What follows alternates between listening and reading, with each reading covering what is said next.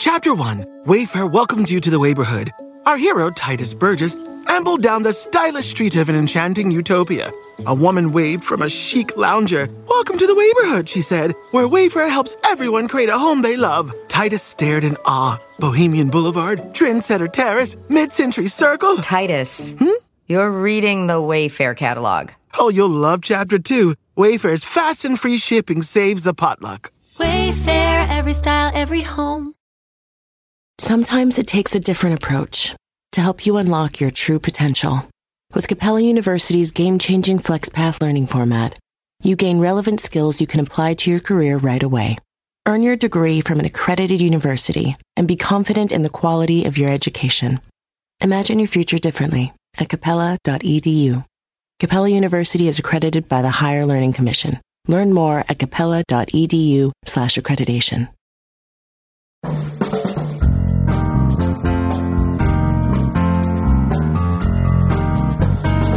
Brett McKay here, and welcome to another edition of the Art of Manliness podcast. As the title of his book, Drink, suggests, world-renowned professor of neuropsychopharmacology David Nutt thinks the cost-benefit analysis around consuming alcohol is an open question. He's not anti-alcohol. He regularly drinks himself, but he also thinks most people, more than 2/3 of folks around the world have had a drink in the past year, need to understand a lot more about drinking than they typically do in order to make an informed choice as to whether and how much to partake. To that end, today on the show, Dr. Nutt shares the ins and outs of something he calls both a fantastic and a horrible drug. We discuss how people acquire a taste for something that initially registers as a toxic poison and how alcohol affects the body and mind. We then delve into alcohol's long-term health consequences, including its link to cancer, the fact that it kills more people via stroke than by cirrhosis, the way it has a feminizing effect on men, and what it does to your sleep. We discuss what influences someone's chances of becoming an alcoholic and the signs you've got a drinking problem. David also argues that drinking has some benefits and offers suggestions on how to imbibe alcohol in a way that helps manage its risk. We enter conversation with why more people are curbing their drinking and the synthetic alcohol David is developing that mimics the relaxing effects of alcohol without its negative downsides. After the show's over, check out our show notes at aom.is/drink.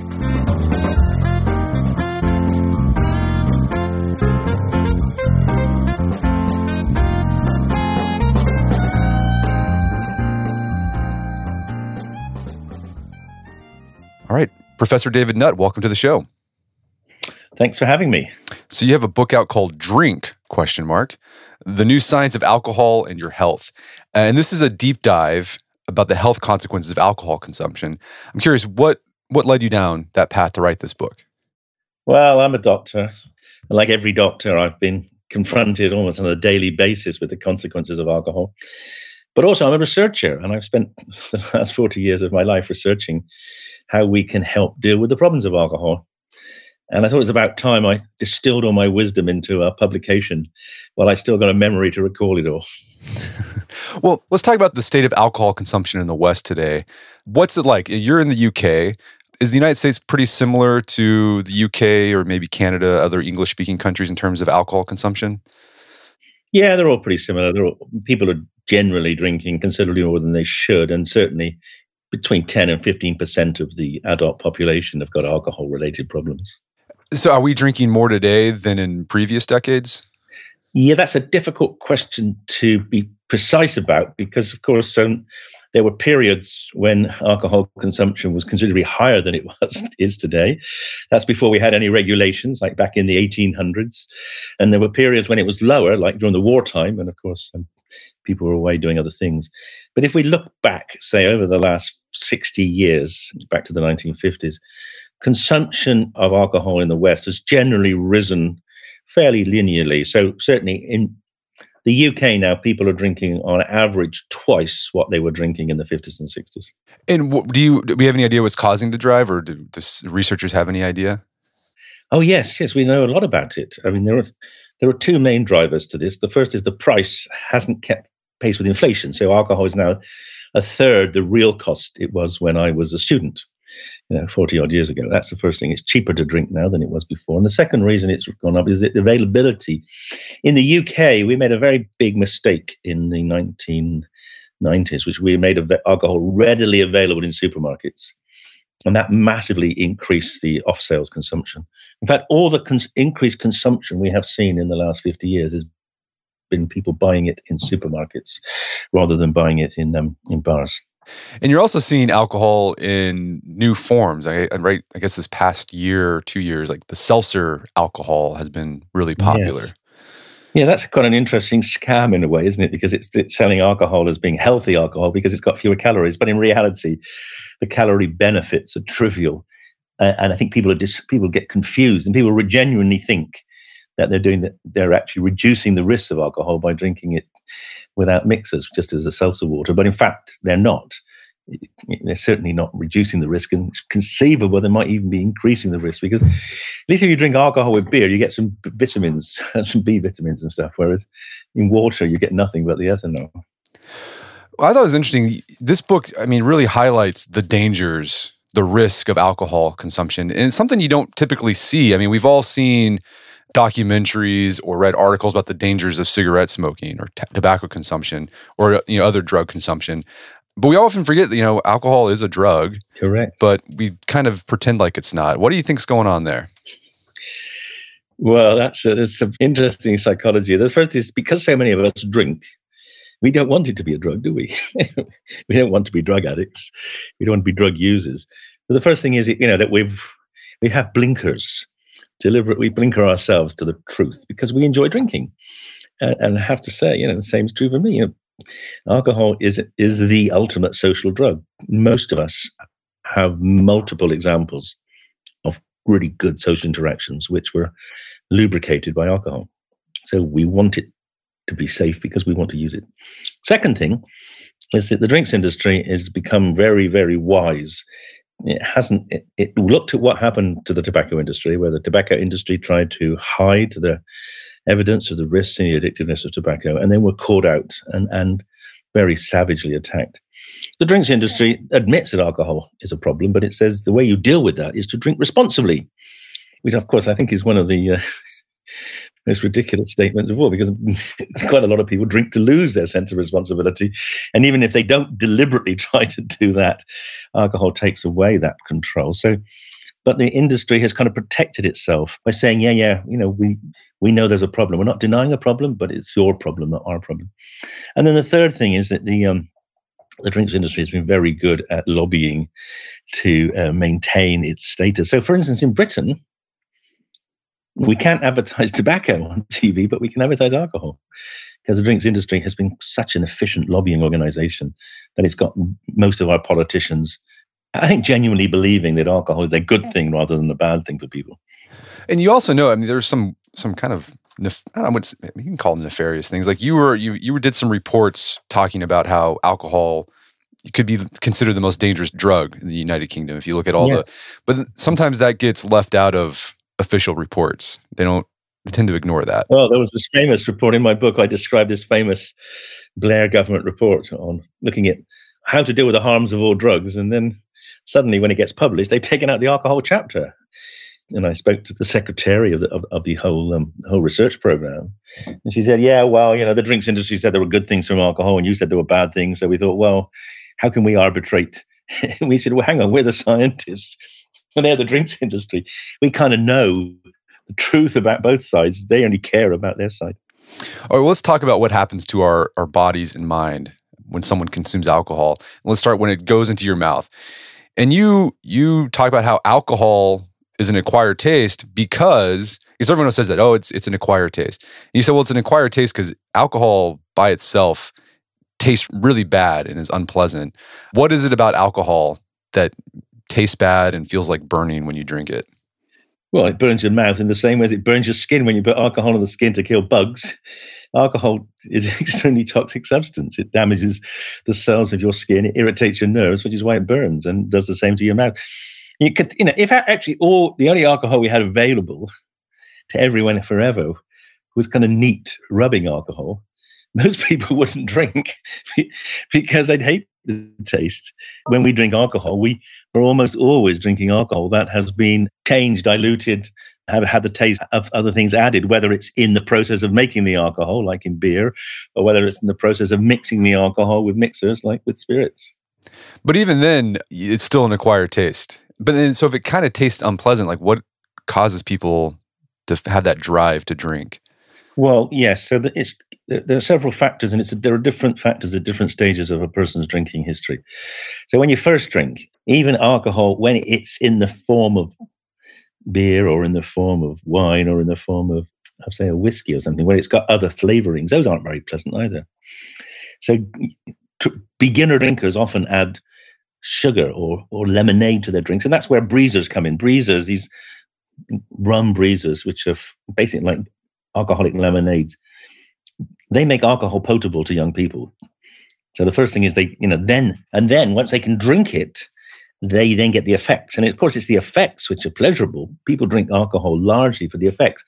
But in time, they attribute the effects to the taste. And then they get to like the taste. Okay, so it goes past your mouth. It's a little unpleasant. It burns, but once you get the effects, it becomes desirable. What happens when alcohol gets to your stomach?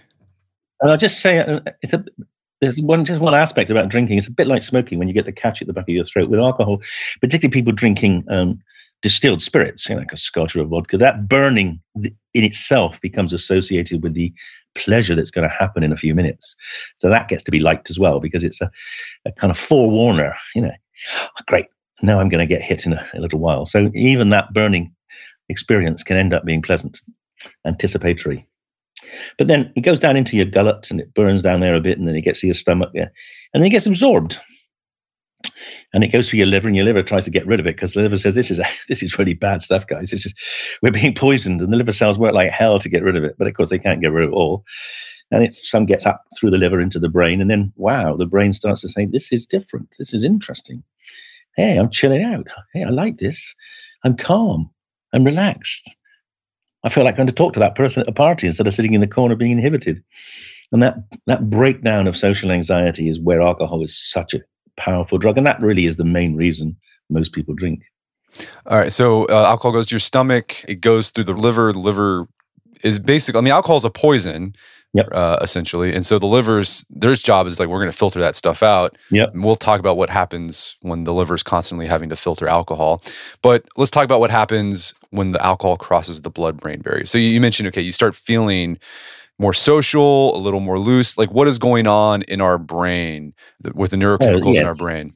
Well, alcohol is very complicated, but the very early stages, when you're beginning to get the effect of alcohol, it's in the relaxing sociability effects. That's because alcohol is beginning to turn on what's called the GABA system. GABA stands for gamma aminobutyric acid, and it's one of the two major neurotransmitters in the brain.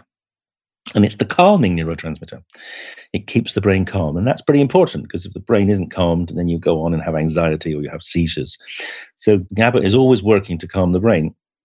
But when you go into a circumstance where you get stressed, you need more GABA, and many people can't make enough. So alcohol tops up the GABA and starts to calm you down. And that is why it reduces anxiety in circumstances like parties. But also think about airplanes. What's the first thing they do when the fasten seatbelt sign is turned off? They start serving alcohol, because a vast number, almost a majority of people hate flying, and they find alcohol is a good way of calming their nerves. And then also it does other things too. It increases dopamine, which gives alcohol its, it makes it desirable, is that dopamine release. Well, yes. So, let's be clear that different people value alcohol for different reasons. So some people value alcohol because it calms them and relaxes them. And some people value alcohol because it deadens the pain and the misery of their lives. But some people like alcohol because it gets them up and gets them going. And that is the dopamine release. And they enjoy the energy it gives them. And that's why it's a really quite a remarkable drug, because it calms you down and yet it stimulates you at the same time. So like a poor man's Purple Heart. You remember Purple Hearts in the Korean War and the Vietnam War, this combination of barbiturates and amphetamines. Well, alcohol is like a kind of cheaper, less powerful version of those. And then it also releases endorphins in addition to dopamine. That's right. It's quite hard to find any neurotransmitter system in the brain that alcohol doesn't affect. But we're absolutely very clear it does release endorphins. And that may be why it is very appealing to some people. It may also be one of the reasons why people become addicted to it, because endorphins are basically the body's equivalent of morphine and heroin. Not as potent as those drugs, but certainly work in the same way and can begin to drive people to an addictive use of alcohol. What happens like in different stages of drunkenness? So you have that, maybe that first drink. What's going on? So there's GABA being released at that point, so serotonin? No, not released. It's quite, maybe a bit technical, but let me just, alcohol doesn't release GABA. What it does is it mimics it. Okay. GABA is being released, and then alcohol comes along and it makes the released GABA better. It kind of facilitates, augments, gives a little bit of extra oomph to the GABA that's there. Gotcha. Okay, so in the beginning, it's giving that oomph to the GABA that's there. So that's what causes maybe less inhibition. You start talking louder, more gesturing, etc. You're more relaxed. That's right. It's about taking, you're taking away the inhibition, which is, social inhibition is one of the cardinal features of humanity. Humans are, quite rightly so, very suspicious of other people because, other people could be from other tribes and societies. And, people generally, anxiety is a kind of good state to be in because it protects you from doing ridiculous things, dangerous things. But of course, anxiety is not really useful when you're in a social situation. You want to start chatting to someone in a party, but you can't. Overcoming that's challenging. Alcohol does reduce that anxiety, that social anxiety, through potentiating GABA. At what point does reduced reaction times or slurred speech or stumbling start happening? Right. So as you build up, so you start off by enhancing GABA, then you begin to interact with the dopamine system, and some people get energized and active, and then as you begin to increase it a bit more, then people become maybe more empathetic, and then maybe a bit of serotonin is turned on, and that is actually. Serotonin plus GABA is a really good combination for socializing and just having fun and being with other people and warming to them, becoming affectionate. But then as you begin to push it up again, once you start to get over about 100 milligrams %, which is sort of twice the drink driving limit in most countries, then you begin to interfere with a system called glutamate. Now, glutamate is the opposite. It's the alter ego of GABA. GABA calms you down. Glutamate activates you. But glutamate is the driver. Glutamate is like the electricity of the brain. And what alcohol does to glutamate is to block it. So alcohol starts stopping the brain working properly. And that's where you begin to get into the experience of slurring your speech and becoming a little unsteady. And then, of course, if you keep pushing the drink up and up and up, then you get into the situation where you start to forget what you've been doing because glutamate's vital for laying down memories. And then it can get to the point, I guess, where there's so much glutamate block where you black out or potentially absolutely. Just dying. That's the ultimate thing that can happen to you. Absolutely. Alcoholic blackouts are called blackouts because you can't remember anything. When you block glutamate to a certain level, you get blackouts. It's like an anesthetic. That's what many anesthetics do. They take away the glutamate, so you're not conscious. So you can't remember. And then, of course, if you keep on blocking glutamate, because it's as I say, it's the electricity of the brain, it's just like eventually throwing the switch. And people, if you haven't got enough glutamate to make your diaphragm and your chest muscles move, then you stop breathing and you are dead. And in Britain, about 3 young people a week die of alcohol poisoning. In America, it's probably more like 10 or 20, I would think. Okay, so that's what happens when you drink alcohol. Let's talk about the next day. What happens afterwards? And I think a lot of people have experienced a hangover. What's going on when someone's having a hangover after drinking alcohol? It's very hard to actually be precise about this. There's almost no research been done on a hangover, no scientific research.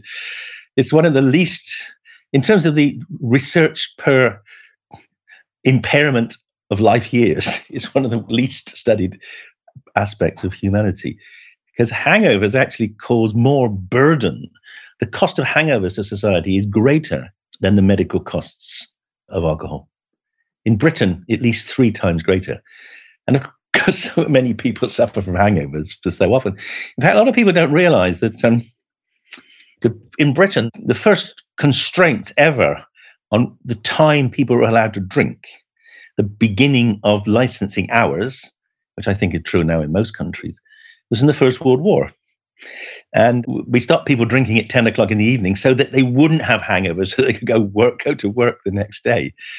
Because it used to be this famous saying in the British mines that basically the miners did a 4-day week because they were so drunk at the weekend they couldn't go to work on a Monday. But anyway, put that to one side. Hangovers are hugely problematic economically, but also they're very distressing to the people who've got them. In fact, driving with a hangover is almost as impairing as driving when you're drunk, depending on how drunk you are. But a hangover usually is as impairing as the threshold for drink driving.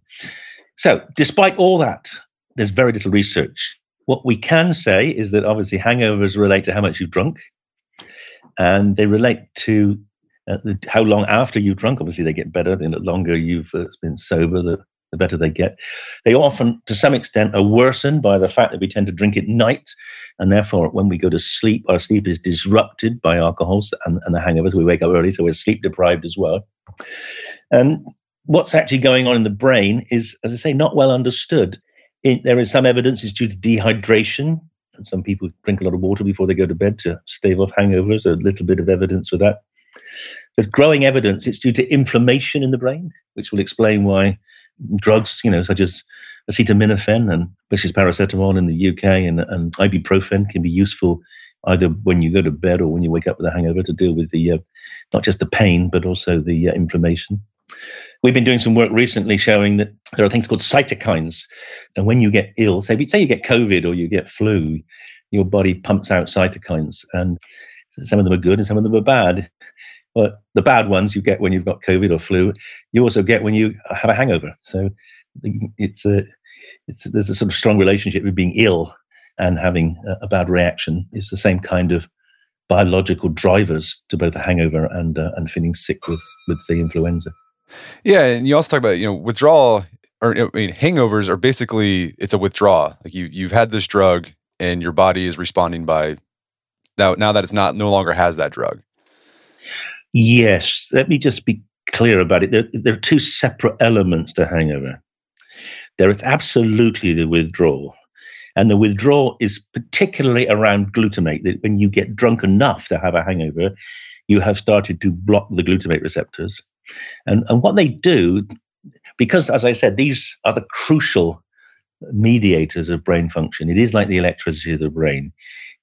You've got to keep your glutamate working. Now, if you block glutamate receptors, it's not working as well. So what the brain does is make more of the receptors to offset the effects of the alcohol. And once it's done that, there's more of them in the brain, so that when the alcohol levels start to fall overnight, you've actually got more receptors, so you've got more glutamate. So it's like turning on the light, turning on the noise in your brain, because you've actually got more throughput. So that's the first thing. So that's where you get the sleep disruption and the bright lights and the noises are too loud and the arousal and the pounding heart, etc., from a hangover. That's because the glutamate system is turned on in withdrawal. But then the other components, particularly the pain components, are due to this inflammation. We're going to take a quick break for a word from our sponsors. Wedding season is coming up, and if you are preparing for the big day, I know wedding planning can be really intimidating, but finding the perfect suit shouldn't be. Indochino makes it easy to get a fully customizable suit right from your home. Don't just wear any suit on your big day, wear a custom made-to-measure suit. Suits start at just $499, which is about the same price you'd pay for an off-the-rack suit at a department store. And they've also got custom made-to-measure shirts starting at just $89. So I've talked about my Indochino suit on the podcast before. They've been a long-time podcast sponsor. It's navy blue. The measuring process was super easy. They got these video guides you follow. You'll need another set of hands to help you out with that. But the really fun part is customizing it. Got to customize how I wanted the lapels on the jacket, the pockets, the lining. I went no pleats on the pants on this suit. A lot of fun. And then in a few weeks, you have a made-to-measure custom suit sent directly to your door. When planning your wedding, get a suit as unique as you with Indochino. Go to Indochino.com and use code manliness to get 10% off any purchase of $399 or more. That's INDOCHINO.com, promo code manliness. And now back to the show. So we've talked about what happens to our bodies and our brain whenever we drink alcohol. Let's talk about the long-term health consequences of regular drinking. So let's talk about the organ we most associate with alcohol, and that's the liver. What does alcohol do to the liver? Well, it's actually generally not a good thing for the liver, because the liver has to get rid of it. And most of the breaking down, the metabolism of alcohol is done in the liver. And the problem is that the alcohol got to get into the liver, and it's toxic to the liver. But also, it's broken down. The first stage of the metabolism is to a molecule called acetaldehyde. And acetaldehyde is particularly toxic because it's very closely related to formaldehyde. And I think you probably all know that formaldehyde is the pickling agent that dead bodies are pickled in. And it stops dead bodies going off because it basically seals all the proteins and enzymes in the body into an inactive form. So acetaldehyde does something similar. And that is a bit of a problem because your liver gradually pickles itself. And eventually you get what's called cirrhosis. And what's cirrhosis? I mean, cirrhosis is just a hardening of the liver, right? Well, cirrhosis basically is where the liver becomes fibrotic. It becomes very hardened because the liver cells are dead and they get inflamed. And then, as you know, if you get some inflammation in your skin, you get something under your skin for a while, the skin goes hard and the liver goes hard.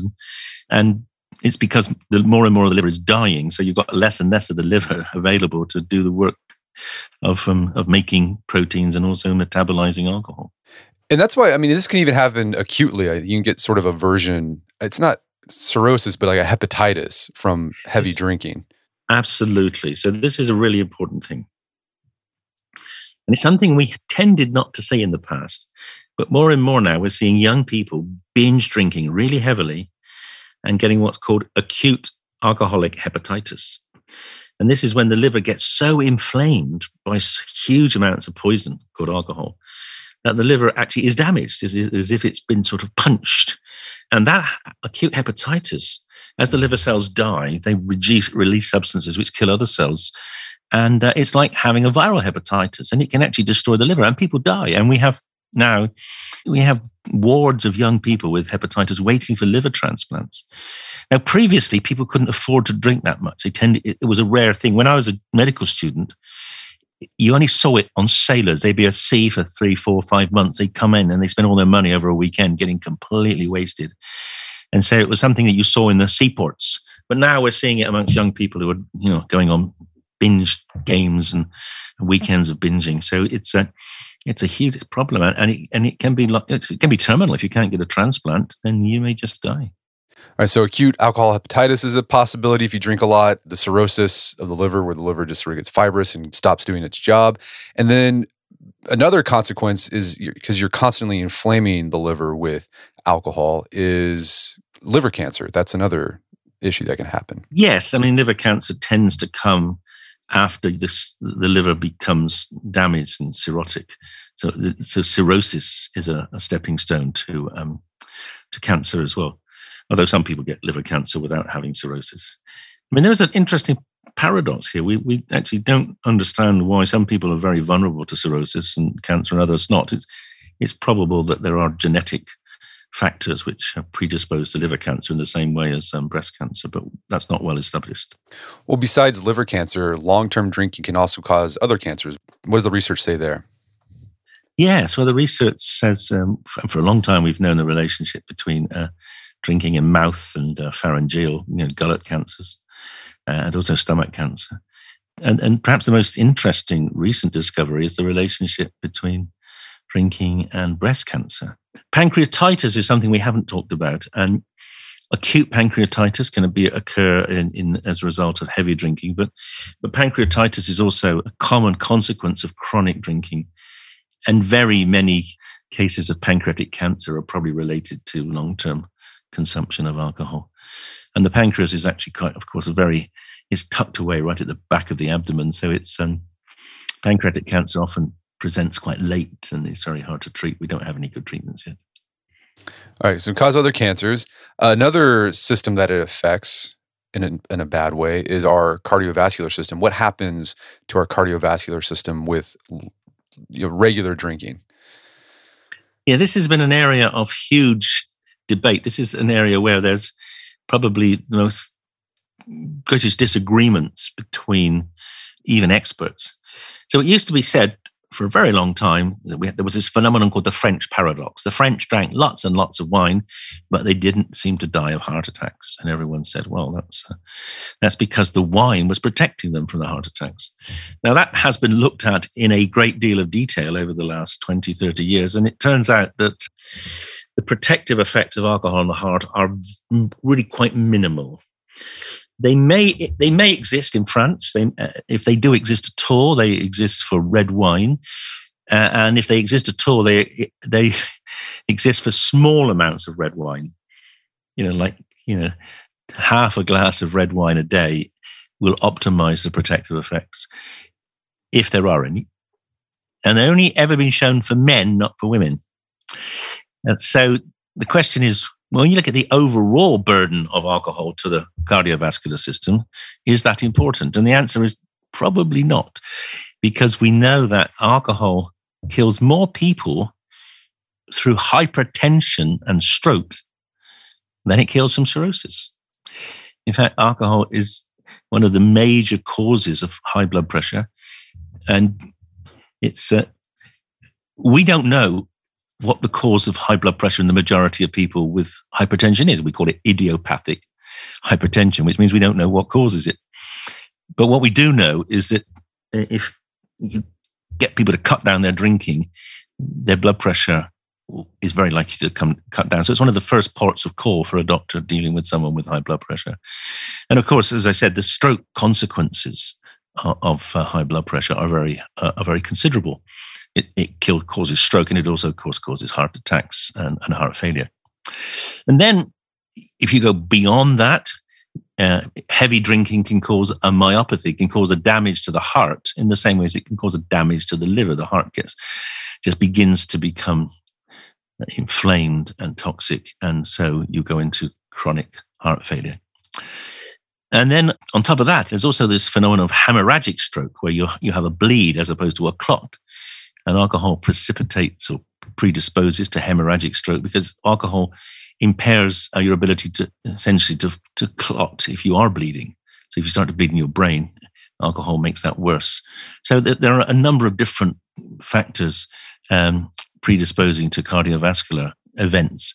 And then on top of that, you've also got the fact that alcohol, certainly in some people, particularly if they're eating as well, the calorie load of alcohol will also contribute to conditions like obesity and laying down atherosclerosis, which of course then leads to the other kind of stroke, which is the infarction, the blockage stroke as opposed to the hemorrhagic stroke. So all these things, the cancer risk, the stress on our cardiovascular system, I mean, the studies show if the more you drink, the longer you drink, your risk of dying increases. It's exponential. Like you have a chart. Well, that's the really important point, Brett. I mean, I think let's just go over that a bit slowly, because make sure people understand. Yeah, the relationship of alcohol to harm is, as you said, exponential. And what that means is the more you drink, the very much more harms you get. And let me give you an example. So for instance, if you're drinking half a bottle of wine a day, or that equivalent, that will probably take maybe 1 year off your life over, say, a 50-year of life, adult life. If you're drinking a whole bottle of wine a day, that will probably take 4. So you've doubled the consumption, but you've quadrupled the impact on health. And then if you go from 1 bottle of wine a day to 2 bottles of wine a day, you'll go from taking 4 years off your life to 16 years off your life. So at the high end, high consumption over about the equivalent of a bottle of wine a day, that does have a very big impact on your life expectancy. So beyond the cancer risk, the cardiovascular risk of alcohol consumption, alcohol also has been shown to negatively impact hormones and fertility. What does the research say there?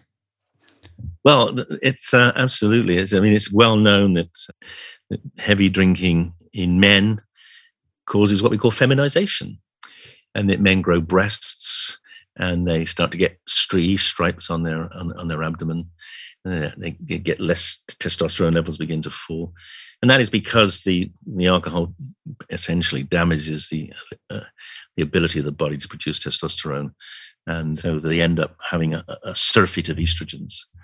With women, you have a problem, alcohol can also affect fertility. It will disrupt the release of hormones from the pituitary.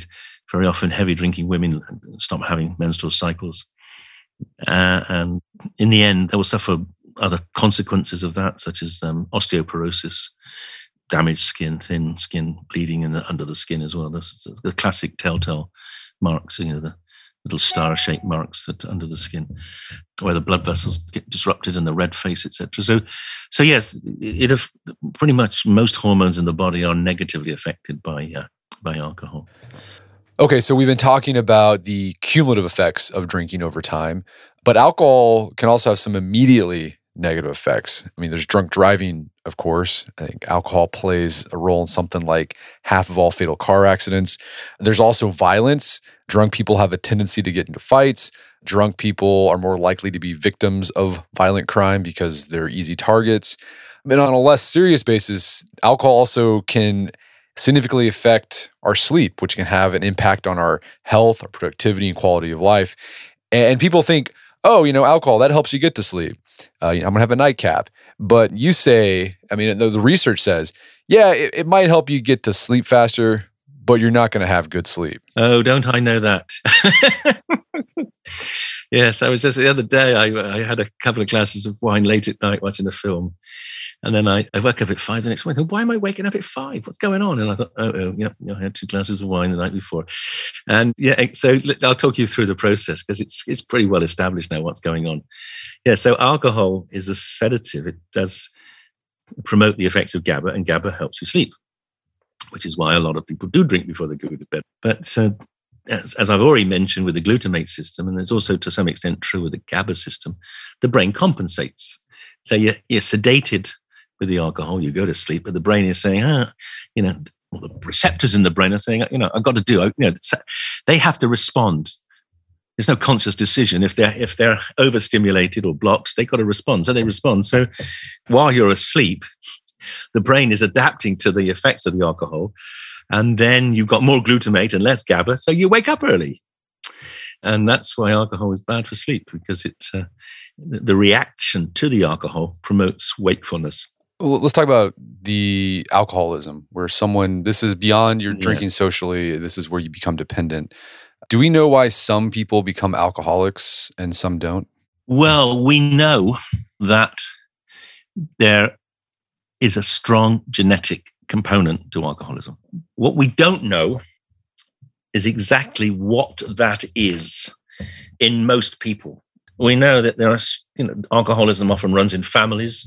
There seem to be some particular genetic groups that seem to be particularly prone to the binge drinking. It's often seen in the sort of Northern Europeans. Some people think it's a Viking gene that got spread to Scotland and Ireland and then off to Canada. Why it occurs a lot in the northern latitudes. We don't know what the gene is, but certainly there are strong genetic relationships. But it's likely that that's not just about alcohol. It's likely that there are also genetic vulnerabilities to addiction itself. We know that identical twins have a very high likelihood of becoming alcoholic if one's alcoholic, but also they also have increased risks of other addictions.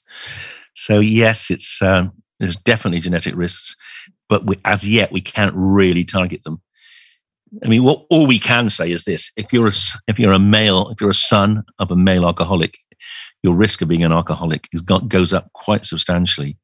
So be aware of that and monitor yourself carefully if you find yourself drinking more than other people. And in fact, that actually is one of the most interesting pieces of research is actually around the GABA system in terms of alcohol vulnerability, because it seems that sons of male alcoholics are resistant to alcohol. Paradoxically, when they start drinking, they can drink more than their peers, but they don't get drunk. And so they're seen as superstars. Hey, this guy can outdrink us. And they take on the challenge of drinking more than others and end up becoming damaged by that drinking, even though it's not laying waste to them immediately as it does to other people. How does someone know if they have a drinking dependence and if they're an alcoholic? Are there certain telltale signs we look for? Well, it's very, very easy. If you pay attention to what you do, and if you pay attention to what your friends say. So, if you've ever, a few really, I'll just give you a few of the really important ones. If you ever had to drink in the morning to overcome a hangover, to go to work, you've got a problem. If anyone's ever said to you, Dave, you were pretty outrageous last night. Do you realize, what a fool you made of yourself? You shouldn't have done that. Don't say, talking rubbish. Of course I wasn't, because you probably don't remember it, because you were probably so intoxicated you didn't remember. So if anyone criticizes your drinking, take it seriously, listen to them. If you ever get into fights or get arrested, yeah, I think that's probably a good sign you're drinking too much. So evidence that alcohol is messing with your life at the very beginning, you should start to think very objectively about what's going on with your, and then take advice, make a diary, have a drink diary. In my book, I talk about this plan that people should have. I think knowing how much you drink is as important as knowing what your body weight is, what your cholesterol is, what your blood pressure is. It's a fact that everyone should know and have at hand.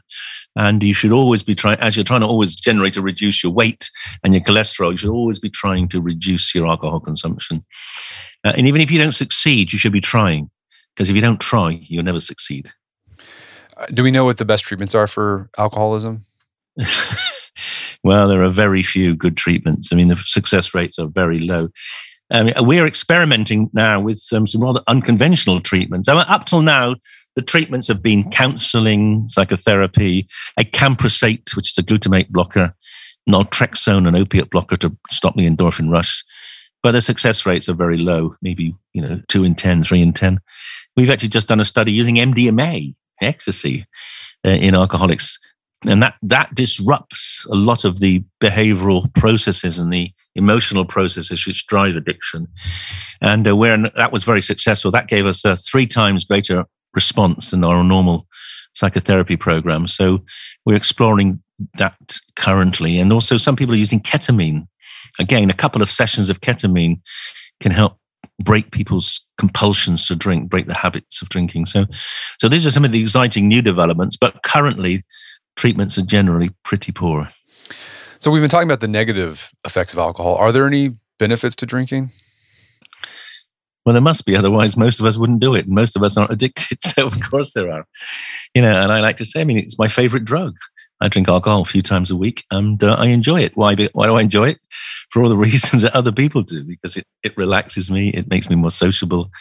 It makes me more convivial. It takes away some of the stress in life. Yeah, I enjoy the reminiscences that it brings back in terms of the previous pleasures. So it is actually at one level a fantastic drug.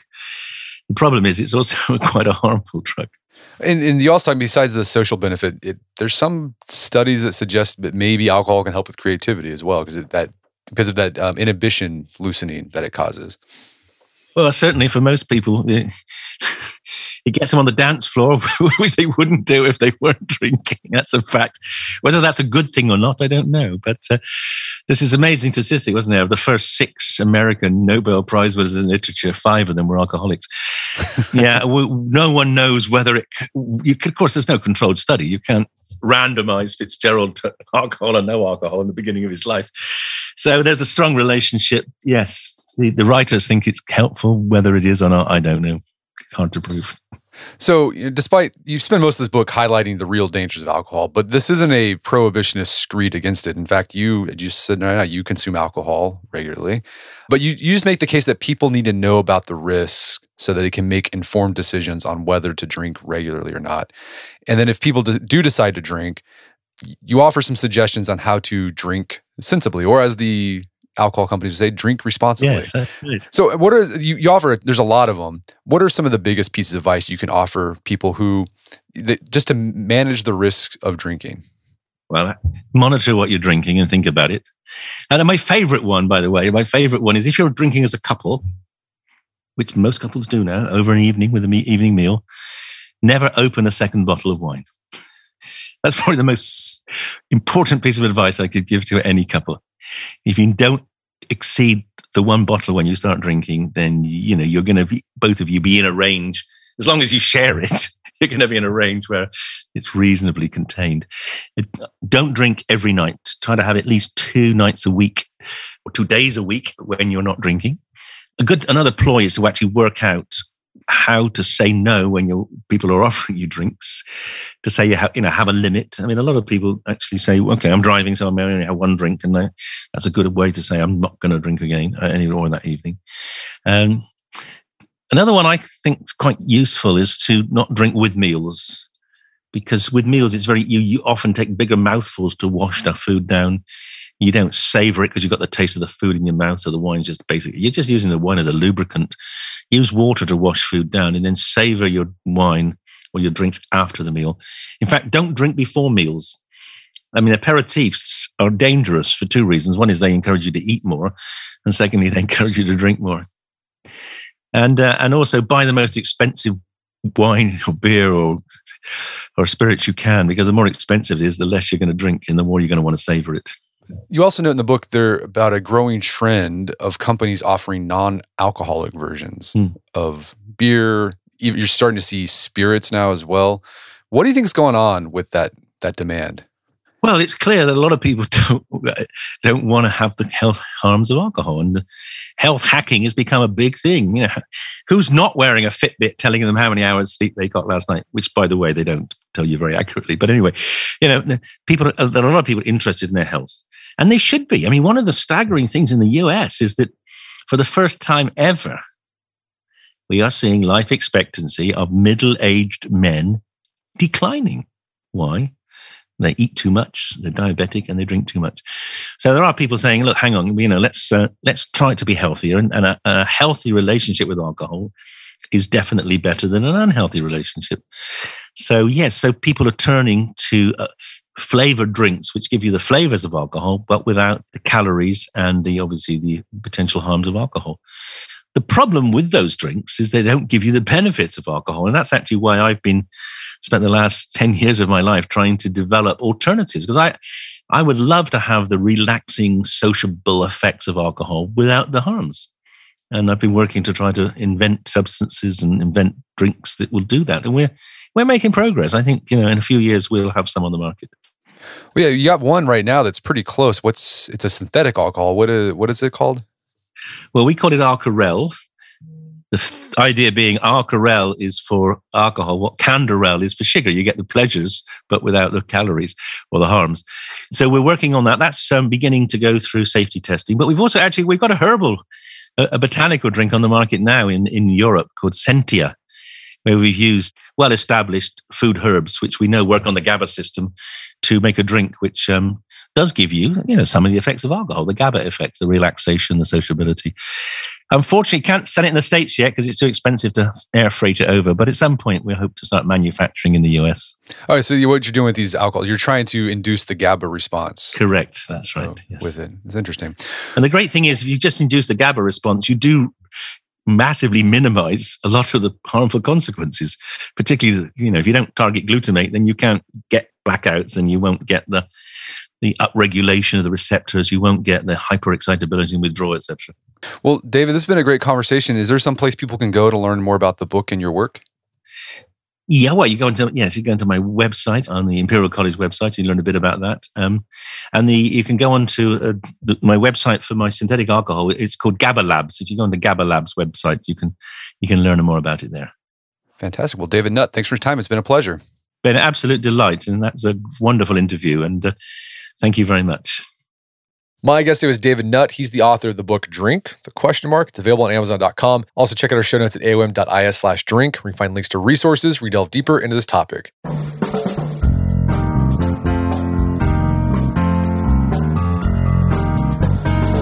Well, that wraps up another edition of the AOM podcast. Make sure to check out our website at artofmanliness.com, where you can find our podcast archives, as well as thousands of articles written over the years about pretty much anything you can think of. And if you'd like to enjoy ad-free episodes of the AOM podcast, you can do so on Stitcher Premium. Head over to StitcherPremium.com, sign up, use code manliness at checkout for a free month trial. Once you're signed up, download the Stitcher app on Android or iOS, and you can start enjoying ad-free episodes of the AOM podcast. And if you haven't done so already, I'd appreciate if you take 1 minute to give us a review on Apple Podcasts or Stitcher. It helps out a lot. If you've done that already, thank you. Please consider sharing the show with a friend or family member who you think we get something out of it. As always, thank you for the continued support. Until next time, it's Brett McKay, reminding you to not only listen to the AOM podcast, but put what you've heard into action.